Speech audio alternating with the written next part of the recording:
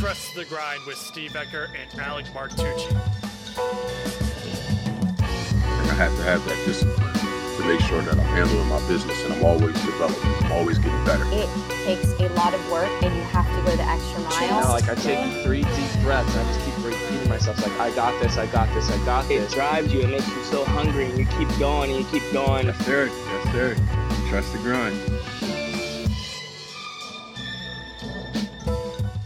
Welcome to Trust the Grind podcast. My name is Steve Ecker, and today is episode 69. So yeah, I'm going to talk about the topic of love and where is the source of love, because from what I found out this past year is that love comes from within. It doesn't come from external forces, other people. It really comes from within. And I just want to elaborate on my past year of where I've healed and addressed a lot of emotional baggage that I put off in the validation that I crave from others and things like that. So this episode is going to be talking about the idea of loving yourself and also just like realizing the power of love that you can gain when you accept yourself fully. I know this sounds cheesy. I know it sounds cliche, but if you listen to the last episode, it's cliche for a reason because there's power behind it. So definitely check out that episode if you haven't already. But yeah, I think the term love yourself gets thrown around a lot and, self-love, self-care and all these things like that. But no one really talks about like practices of how to actually feel the love for yourself, because I feel like we can all agree that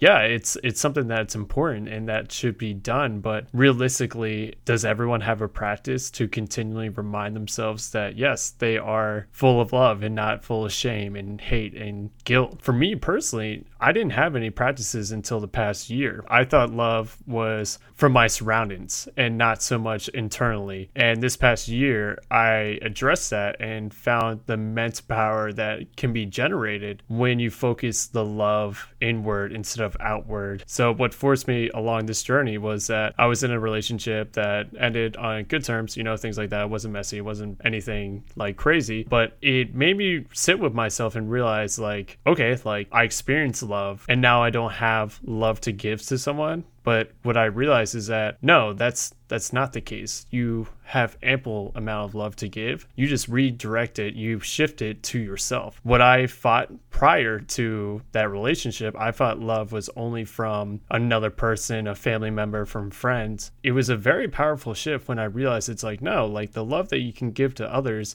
you can give to yourself. And honestly, it's sometimes even more powerful because it's truly genuine, because it comes from yourself. And it takes some time to really like build up that feeling of actually believing it, telling yourself, like, hey, I love you, man. Just say that to yourself. It was very weird for me at first, but it was truly a healing process of letting go of the validation that I needed from others and the craving of approval. I just looked at myself in the mirror and just been like, look myself in the eyes and say like, yeah, I love you, man. Did that a bunch of times. And that was a huge shift. I've been journaling a bunch the past year, and I found an entry from June 18th, 2021 that I feel like it just hits home on this idea of seeking for validation from others. What I wrote down was that we buy things to impress people we don't like. We do things to prove to others we are worthy. We seek validation from others to feel accepted. We only feel love when it comes from another person. We go through life thinking about what others think of us. We rarely stop to think about how we see ourselves. We feel that the answers are externals, but really they come from within. Love, success, fulfillment all come from within and not from others. I think if you measure your success based off what other people think, you will never be fulfilled. You never will feel whole. You will never feel loved. And once you accept yourself and love yourself and, be proud of yourself, that's when success translates outward. The more inner work you do, the greater impact it has on the outside world. So the more that you focus on yourself and shifting the love to yourself and not so much to others and, the outside world, but like you focus on yourself, it does amazing things on the outside world. It's funny because you want to think about like, oh, but that's selfish. That's like, you can't always think about yourself all the time. But if you don't think about yourself yourself first, you don't show up for people better. It's like if you constantly put other people first and don't meet your priorities, then you're not going to show up as strong for them. But if you put yourself first and become a strong motherfucker and badass, you're just a stronger person that people want to be around because you're checking off your own boxes, then you're addressing the other issues. I know it sounds selfish, but you got to take care of yourself before you take others. It's very easy to not do that, to fall in the slips. You got things going, you got a nice relationship and stuff like that, where you kind of put yourself on the back burner, but that's when things start to slip. That's when you kind of like get in a rut, and that's where you can kind of lose yourself. And that's what I experienced, was that I lost myself in this empty rut and had to rediscover who I was. And this past year, I got realigned to my mission. I feel more whole, I feel more present, and that's because I shifted my energy to other people and giving them love than just transferring that to myself. And it's been such a powerful thing, and it really does pay off dividends in the long run. 3 ways that I was able to establish a self-love practice, or loving myself practice, is that I read this book, Love Yourself Like Your Life Depends on It. It was just a monumental shift. Everyone knows how important self-love is, but doesn't have a practice. And this book laid out some practices. So I'm going to share the 3 things that I did that helped me build more self-compassion for myself. So the first one was the forgiveness challenge. Make a list of all the things that you're ashamed of, that you feel guilt, that you just resent yourself for. Something comes right to mind, you got to write that down right away. You can't run from anything. You can't escape it. You got to bring all your inner demons onto a list, write it out, write down everything, make a big ass list. Once that list is made, read it out loud in the mirror to yourself and repeat it, all the things that are on the list. And at the end, you say, I forgive myself. Do that as many times until you actually believe it. It is so powerful to let go of things that have been holding you back and things that you've been holding on to, the shame, the guilt, whatever it is, just an embarrassing moment or just the self-limiting beliefs. But write those down and just say,